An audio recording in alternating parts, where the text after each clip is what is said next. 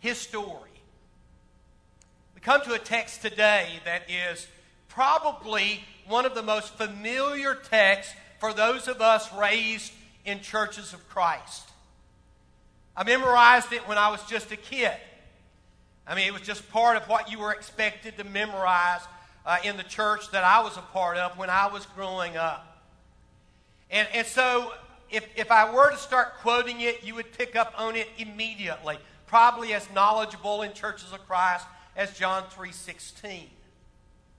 And yet it's a passage that has been steeped in controversy for now some 1,500 years.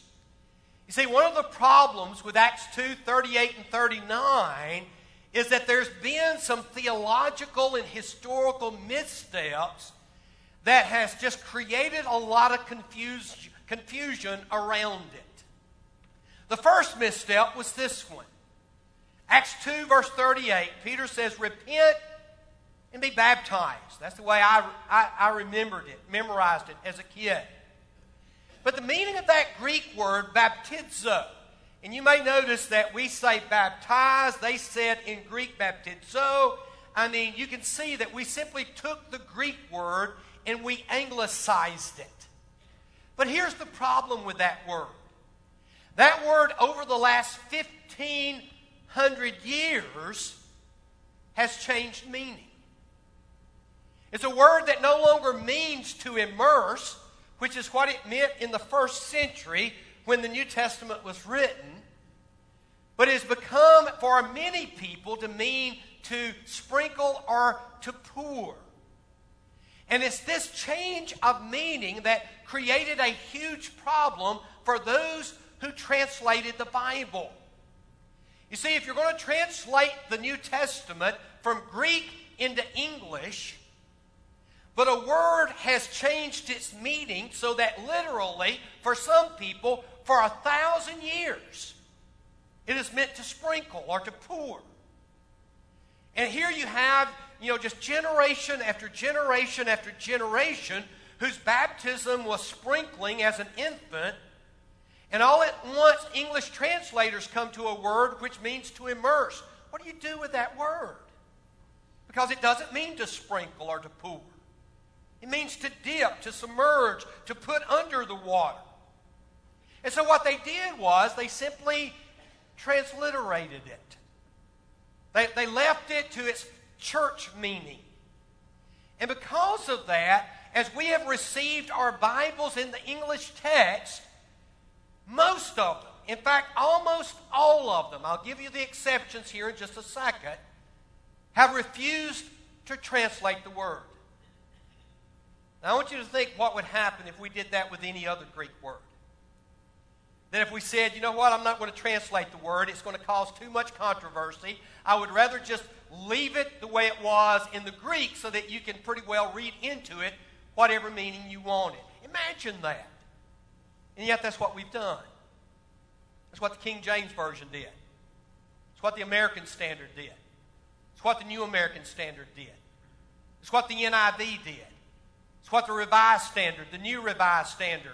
It's what, and you just go down the list. In fact, if you go to BibleGateway.com, you'll find that there are 61 translations of English there. 61 of them.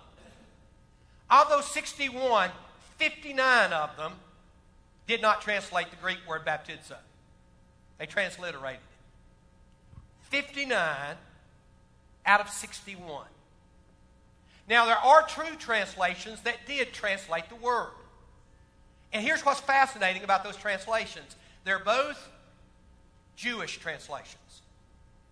Isn't that interesting? Why would Jewish translations translate the word baptizo? And the answer is simple. You see, Jewish people, understanding the world of the first century, they knew what the word meant. They weren't hung up with 1,000 years of church dogma. They simply wanted to translate the word. Notice the first one here. This is called the Complete Jewish Bible, CJB. You see it over by the verse there. And notice how it translates it. Kepha answered them. Kepha is simply the Aramaic word for Peter. means a rock. Kepha answered them, turn from your sin. We would say repent. Return to God, and each of you be immersed. And then notice the rest of it. On the authority, we would say in the name of. They understood what that meant. On the authority of Yeshua. That's Jesus' name in Aramaic. Yeshua, or Old Testament, we would call it Joshua. In the name of Yeshua, the Messiah, into the forgiveness of your sins, and you'll receive the gift of the Ruach HaKodesh, the gift of the Holy Spirit. And you say, Les, I can't understand a Jewish translation like that. Yeah, I know. It's kind of tough. But at least they're doing it right. Here's another one that came out just a few years ago. It's called the Tree of Life translation. It's a translation made by, of all people, Messianic Jews. There's a fairly large group of Jews who've accepted Jesus as the Messiah. They're referred to as Messianic Jews, and they put out a translation called the Tree of Life. Look at how it translates it. Peter said to them, repent and let each of you be immersed. There it is. They make it more like the way we speak. They don't use the Aramaic for Peter. They do use the Messiah, Yeshua, notice there, and you'll receive the gift of the Ruach HaKodesh. Once again, the Holy Spirit. Now, isn't it interesting that Jews translating the New Testament are not afraid to translate that word, while those who are in the Christian community refuse to translate it? In fact, I know of only one Christian translation that actually translated it, at least as far as here that became popular in the United States. It was a translation called the Living Oracles. It came out of all things in the 1820s. And this translation came out, and notice how it translates it. And Peter said to them, reform and be each of you immersed in the name of Jesus Christ. And then it goes on, in order for the remission of sins, and you shall receive the gift of the Holy Spirit. It was a translation put out by the Restoration Movement, a movement that we're heirs of. That's where Churches of Christ came from, was this movement back in the 1800s to go back and can we just restore New Testament Christianity? This is Wikipedia, what it says about this translation. The translation was widely used within the Restoration Movement. Churches of Christ, Christian churches, disciples of Christ. But was criticized by others for its translation of baptizo as immerse, rather than baptize. In other words, they translated it, and they were criticized for it. Why? For the very reason I mentioned. Most vigorously criticized by groups practicing infant sprinkling. And so the first problem with Acts 2:38 and 39 has to do with just the translation of that word, baptizo. A second problem with it is that it became a casualty, this verse did, of the Reformation debate on justification. Martin Luther started the Reformation movement some 500 years ago now. In the early 1500s, Luther, who was a Catholic priest, became very discouraged with what he saw in the Catholic Church, especially in the area of justification. One of the things that was going on in the early 1500s was something called the sale of indulgences. Now, we don't practice indulgences in Churches of Christ. It's not a biblical concept. It basically arrived out of Roman Catholicism and the belief that when you died, if you were not the kind of Christian you should have been, you didn't go into heaven, you went into purgatory instead. And purgatory was this place of punishment to try and purify the Christian because of the sin that they had committed. And those who are alive could shorten the length of a person in purgatory, a relative, let's say a father or a mother that they knew. Guess what? They weren't what they should be. They're definitely in purgatory. How can I get them out? And you could do certain things that supposedly would bring about the shortening of that time period. The priest would give you perhaps prayers to say or service to do in the community. But in Martin Luther's day, they were building the Basilica of St. Peter in Rome, and they needed money. And so the Roman Catholic Church started selling indulgences, selling forgiveness. In other words, if you didn't want to spend time in purgatory, you could buy yourself out of it. And that just sent Martin Luther over the edge. And Martin Luther began to read the book of Romans, and he realized that in Romans, Paul said that justification is not by, praying or going out and doing good deeds. Justification was based on faith in Jesus Christ. And so Luther began to preach that. Before long, the Reformation movement began to spread throughout Europe. But one of the things Luther did in his emphasis on faith is he kind of slingshot away from Roman Catholicism over here to the point of where he said the only thing required of the believer is faith only. Faith only. In fact, he put that in his translation of the Bible into German. And of course, the debate then began to rage. What about things like repentance? What about baptism? What do you do with baptism if you believe in faith only? Do you have to be baptized to be saved? That became one of the big questions of the Reformation movement. And of course, that question, when asked, and it's still asked today all the time, people want to know, do you have to be baptized to be saved? And what that does is it moves baptism from a covenant relationship, a covenant relationship act, to a legalistic debate.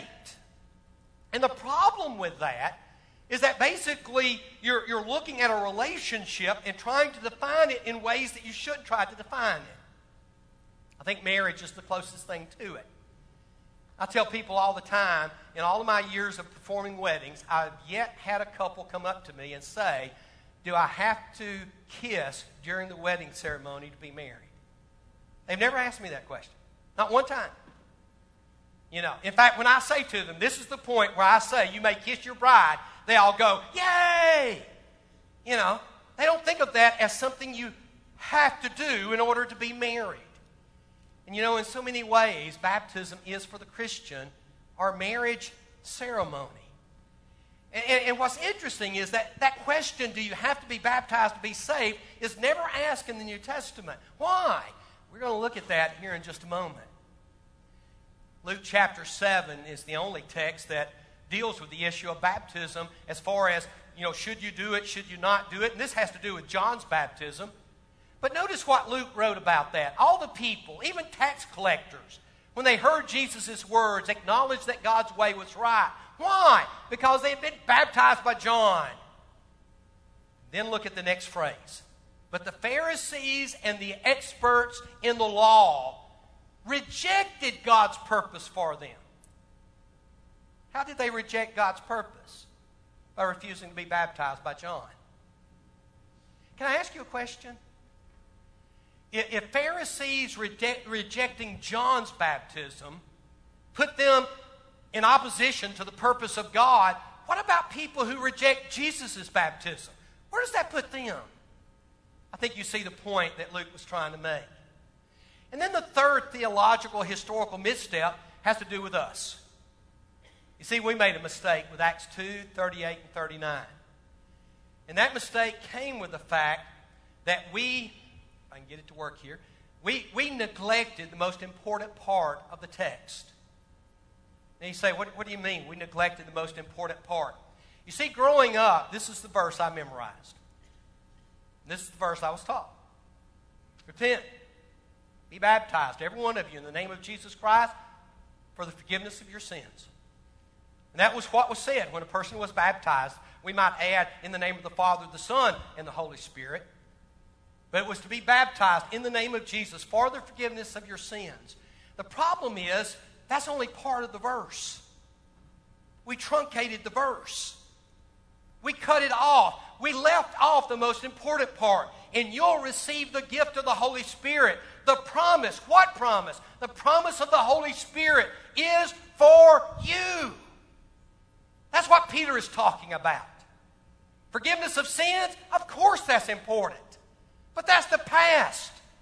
What do you do about the present and the future? How do you deal with sin in your life from now on? And the answer is God gives you a helper called the Holy Spirit. And notice, that promise is for you, your children, for all those who are far off, which is us, for all whom the Lord our God will call. And what happened to us is that because of neo-Pentecostalism that was kind of raging in the 50s and the 60s and the 70s, In churches of Christ, our response to that was much like Martin Luther. If they're over here, let's slingshot over here. Let's simply cut the Holy Spirit out of the Christian's life, period. Now, some of you didn't experience that. I did. I suspect Blake did, knowing he's from Alabama. I mean, I've oftentimes said Alabama's the only state I know in churches of Christ that just kind of said, no Holy Spirit. You know, and you're like, what's going on? And what's going on again is this reaction to Neo-Pentecostalism where we go the other direction and we go way too far. Now, here's the point I want to get across in the next just few minutes. If you want to understand Acts 2, 38 and 39, you have to understand the context. And most of us don't.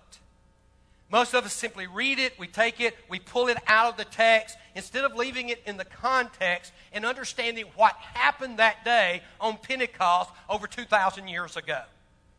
What was the context of this passage? It's the day of Pentecost. Pentecost is one of three major festivals of the Jews. In the spring, in March, in early April, they would celebrate Passover. We call it Easter today. And that's when Jesus died. He died on Passover. 50 days later, late May, early June, you had Pentecost. It's the feast of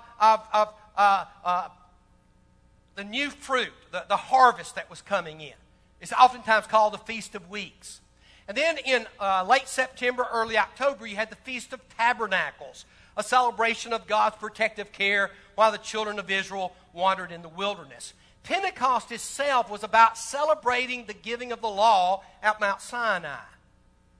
And the reason Pentecost is when God started His kingdom, the church, was because He wanted to mimic what Moses had done. Moses had given the law at Mount Sinai, but Isaiah and Micah both, quoting almost identical texts, says, "Come, let us go up to the mountain of the Lord, to the temple of the God of Jacob. He will teach us His ways so that we may walk in His path." And then look at the last sentence here. "The law will go out from Zion. The word of the Lord is going to go out from Jerusalem." So the apostles come together, and John Micah talked about this last week, to await for being clothed with power from on high. Now, here's where we've really got to understand the context of the first century. What you see up here on the screen is a baptistry. Jews called it a mikvah. This is a baptistry literally within steps of the southern entrance of the temple. I've been there. I've looked at it. And these baptistries are literally scattered all over the area around the entrance to the temple. Not just one, there are multitudes of these. And not just small ones. This is a one-person baptistry. They actually had large ones. This one here is the Pool of Siloam. It's on the southern tip of the Temple Mount, and it's a huge baptistry. It wasn't there to draw water. It wasn't there to bathe. It was there to be immersed before going into the temple. This is on the south side. You go to the north side and you see up here in the right-hand corner what's called Bethesda. Bethesda is another giant baptistry. Now, why are these individual baptistries? Why are these giant baptistries all around the Temple Mount? Because you see, baptism was a part of first century Jewish life. You were immersed on a regular basis. In other words, before you went to synagogue on the Sabbath day, guess what you did? You went to a mikvah and you immersed yourself. When you went to the temple, you did not enter the temple without being immersed. In fact, the question, do you have to be immersed to go into the temple? Are you kidding me? Go ahead and try and see what happens. And so on days like Pentecost, guess what the people were there to do? They were there to go to the temple. Guess what they had to do before they went into the temple? They had to be immersed. And so when Peter and James and John and Philip and Bartholomew are empowered with the Holy Spirit and they begin to speak in these languages that they had never studied and begin to proclaim the Word of God, here's people who are in Jerusalem on the way to the temple, and before going in, they were going to be baptized. Thousands of them. Tens of thousands of them. And you see, that's one of the problems we have in the 20th century. We don't realize how important baptism was to first century Jews. That's why these two Jewish translations know how to translate the Word. They understood the first century culture. All Jews were baptized on a regular basis, over and over and over again. And then Peter comes.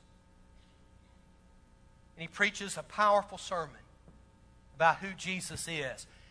And then he says, as he brings the sermon to an end, David did not ascend to heaven. In chapter 1 of Acts, Jesus had ascended. Peter had watched it. The Lord said to my Lord, sit at my right hand until I make your enemies a footstool for your feet. Psalm 110:1. If you don't know it by now, you've not been listening to me preach. Most often quoted verse of the Old Testament in the New Testament. It's about Jesus taking his rightful place at God's right hand, receiving the kingdom of God, and ruling over the world until all enemies are made his footstool.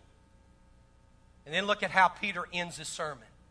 Therefore let all Israel be assured of this. God has made this Jesus, we say. He would have said Yeshua. He has made him whom you crucified both Kyrios, Lord, and Messiah, the Messiah. And the people that day who heard it were blown away. Their response is, brothers, what shall we do? What shall we do? And in Acts 2:38 and 39, two streams of Old Testament prophecies come together at once. Number one is the promise of forgiveness. Going back to Jeremiah, this is the covenant I will make with the people of Israel after that time. The covenant we just celebrated a few moments ago. I will forgive their wickedness and remember their sins no more. You see, what was amazing about the first century in Acts 2:38 is they weren't asking, do I have to be baptized to be forgiven? They were asking, I only have to be baptized once? Yeah. Be immersed one time in the name of Yeshua. And God's going to forgive your sins and remember them no more. You mean I don't have to be immersed every time I come to the assembly? No. I don't have to be immersed every time I come for Passover, Pentecost, or Tabernacles? No. You see, your days of being immersed over and over and over again have ended. Be immersed one time in the name of Yeshua for the forgiveness of your sins. And then the second stream that comes together, the most important stream, is the promise of the Holy Spirit. Our verse today, here in Acts chapter 1, and notice this is out of the Tree of Life translation. He says to them, stay within Jerusalem. You wait there, don't leave, but wait for what the Father promised. What was the promise of the Father? Well, Peter tells us what the promise was. No, this is what was spoken by the prophet Joel. In the last days, God says, I will pour out my Spirit on all people. I'm going to give you a new gift. A gift that Ezekiel says, I'm going to put my Spirit in you, and I'm going to move you so that you can follow my decrees and be careful to keep my laws.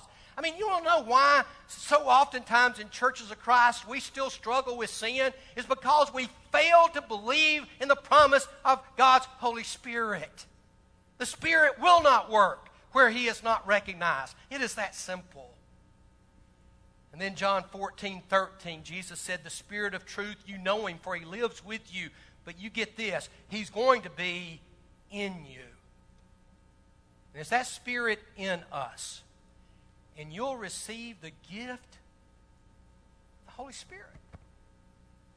That gift to stand beside you, to walk with you, to help you, to move you, to strengthen you, to transform you into the image of my Son. That promise is not for you. It's for you, your children, for as many as the Lord our God shall call. And that's the promise of God. And so the question not asked on the day of Pentecost was this one: do I have to be baptized to be saved? No one asked that question on the day of Pentecost. Here's the question they did ask. Let me go back. The question they did ask is, will I be immersed in the name of Jesus, confessing him to be the long-awaited Jewish Messiah? And you need to understand why that question was asked. Jesus had been crucified 50 days before this day. 50 days, month, 2/3 of a month. And so many people were still afraid that if you confess Jesus as the Messiah, you know what would happen to you? Look at John 9:22. This is a story of parents of a blind man. His parents said this because they were afraid of the Jewish leaders. Why? Who already had decided that anyone who acknowledged that Jesus was the Messiah would be put out of the synagogue. You see, you proclaim Jesus as the Messiah, and you can't come to synagogue, the place where you've grown up all your life. The church that was your church, where your parents attended, your grandparents attended. I mean, the church that was everything to you. You confess Jesus as the Messiah, and you're going to be put out of that synagogue. And so that day, the question that everyone had to ask was this simple question: am I courageous enough to step into the water, confess Jesus to be the Messiah, and be baptized so that I can receive the forgiveness of sins and the gift of the Holy Spirit? You see, confessing Jesus as the Jewish Messiah and being baptized into his name might just cost you everything, with the exception of your soul. That's what would be saved. And if you don't believe it, read the rest of the book of Acts. How many people who literally gave their life because they were willing to confess Jesus and be baptized in his name. So those who received his message were immersed. Tree of Life translation. And that day, about 3,000 souls. There would have been probably 120,000 people there that day. But 3,000 of them, some 2% of the entire population of Jerusalem, said yes to Jesus. So do you have to be baptized to be saved? I get that question all the time. It's the wrong question. The question is, do you have to love Jesus to be saved? Because you see, if you love Jesus, Jesus says, if you love me, you'll keep my commandments. If you love me, you'll keep my commandments. Last week, John Micah talked about the importance of being clothed with power. It's not just that we're clothed with power when we're baptized, but more importantly, we're clothed with Jesus himself. Paul, writing many years later, says, for all of you who were baptized into Christ, baptized confessing the Messiah, have clothed yourself with Christ. Picture's a simple picture. You go to the water, and you're carrying your sins. You go into the water, and those sins are washed away. And you come up the other side, and you're now clothed with Jesus Christ himself. And that's what baptism is all about. The debates that we debate, unfortunately, they're just these theological nonsense. It's time for us to come back to Jesus and to say, you know what? I want to be someone who's willing to confess he is the Messiah. I want the gift of the Holy Spirit. I want my past sins washed away. I want to be a child of God, clothed in Jesus Christ. You can always do that. Even though we're not offering an invitation, you always have the privilege. Just call me, see one of our elders. Brother Rod's here up in the balcony. He'd be happy to talk to you, to baptize you. I'd be happy to do that. If you've never been clothed with Christ, what are you waiting for? Do it today. Let's pray. Father, thank you. Thank you for this wonderful passage in Acts 2:38 and 39. And your promise, Father, to remember our sins no more and to give us your Holy Spirit. May, Father, we realize that when we go down into the water, that yes, Father, you are clothing us with Christ. You're empowering us with your Spirit. You're making us your child. Father, you are inviting us into your kingdom. Thank you. And may, Father, we not ask foolish questions of do I have to, but Father, when can I? And we ask all of this in the precious name of Jesus. Amen. Let's everyone please stand as we sing.